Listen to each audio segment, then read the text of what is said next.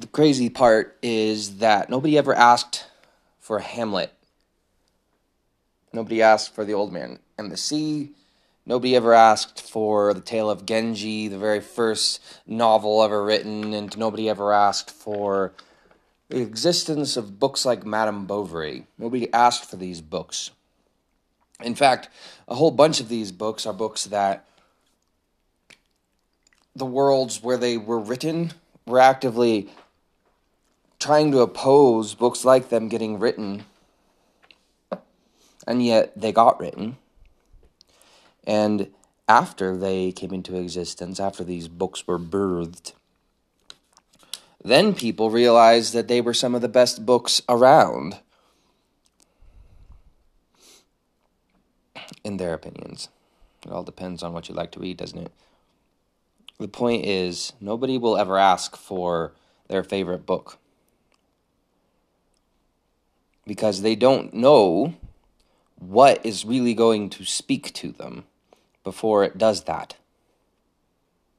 An important lesson for writers to learn, and for any creative person to learn, the temptation to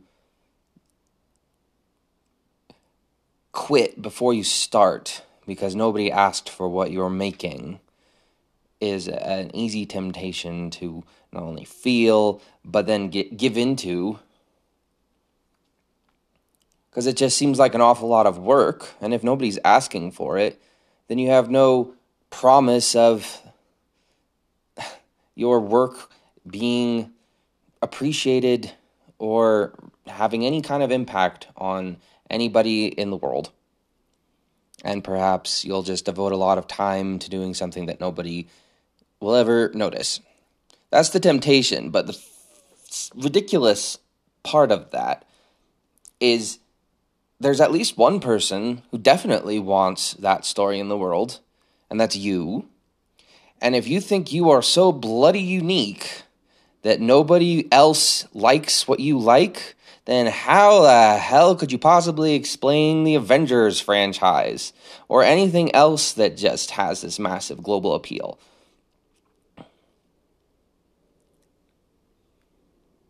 There are things you like that other people like, and it follows, therefore, that things that you want, there are other people out there who want those things too, even if you haven't met them yet.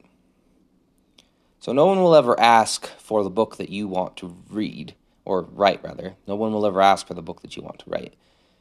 In fact, you may get,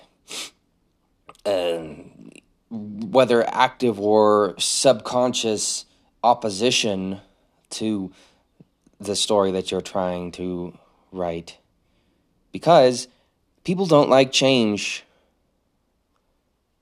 Even if status quo is unpleasant, people like predictability because it's comfortable. You can make plans. You can make decisions based on the plans that you're making. You can decide how you're going to spend tomorrow because you know how tomorrow is going to be, and that's more comfortable, even if quo is unpleasant. That's my little view of that, which means that it is unattractive. It's fundamentally unattractive to anticipate something that's disruptive. And anything that makes you think new things is a disruption. Your favorite thing, your favorite story, you are a different person after hearing it than you were before you heard it. You are a different person. The word violence is a fun word because you say it and it sounds all shocking, you know. I'm going to commit this act of violence. The fact of the matter is, violence creates things. Violence is the tool for change. Violence is the vessel through which you grow, because your status quo is disrupted and you are forced to find new ways of being. Your favorite stories are your favorite because you are a different person after reading them. You usually hunger for them without knowing what ones they are. You just feel like a less complete person before them. You read them, hear them, see them, and you feel like a more complete person. That is a big change. And before it happens, the mere description of that is frightening. Because imagine it. Imagine that you I don't know whatever, a book that you particularly enjoy. Let's just say that this is the very first time that you've ever encountered Fight Club. Someone's given you Fight Club, right? And the person is able to judge you so well that they can tell you that you will read it, and the simplest ways that you think, all of your assumptions will be different. You will see the world in a different way, that everything that you thought before will be different, will change. That's kind of a frightening thought, isn't it? If it's just put like that, isn't it? Because how are you to know whether the change will be a good change or a useful change? Or whether it will be something where you just can never recover from it. Perhaps it's trauma. You don't know from a description like that. But all of your favorite things, that is what they are. They are things that did that to you. They might have completed you, but they reached into your fundamentals and made you into a different person. So, if you are writing a good story, nobody will ask you for it.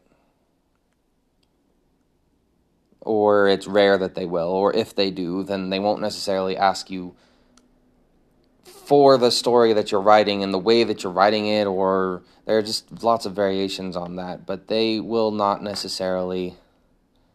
It is unlikely that you will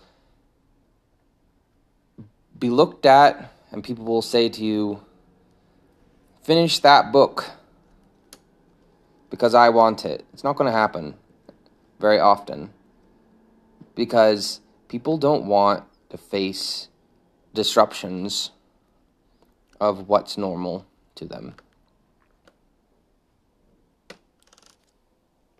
So the lesson to learn is write it anyway. Nobody asked Ernest Hemingway to write Old Man and the Sea, but he wrote it and changed things. Nobody asked... People were actively asking Gustave Flaubert to not write books like Madame Bovary, and he wrote them anyway and changed things.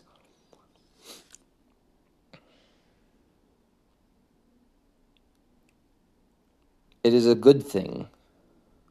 It is a good thing to create things that will frighten people, in the sense that you will make people think new things, give them new things to imagine.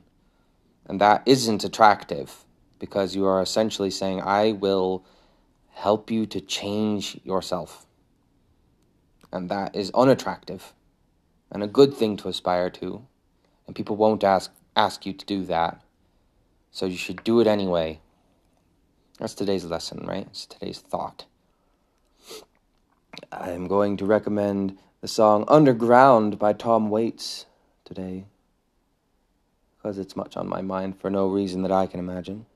And I'm going to recommend the book Get Shorty by Elmore Leonard for a variety. Well, not the least, it's just a fun story to read. It's a fun story to read. It's also a study in in storytelling. It's a self-referential story. It's super cool the way that Elmore Leonard played with how you would tell a movie versus a book, and write a script versus a movie, and or versus a book, and how to tell a story and keep it exciting, it was really, I don't know, it was an education in how to write a story. It goes on my list of pieces of fiction that you can learn from. I think it's worth reading. So Elmore Leonard, Get Shorty. Right.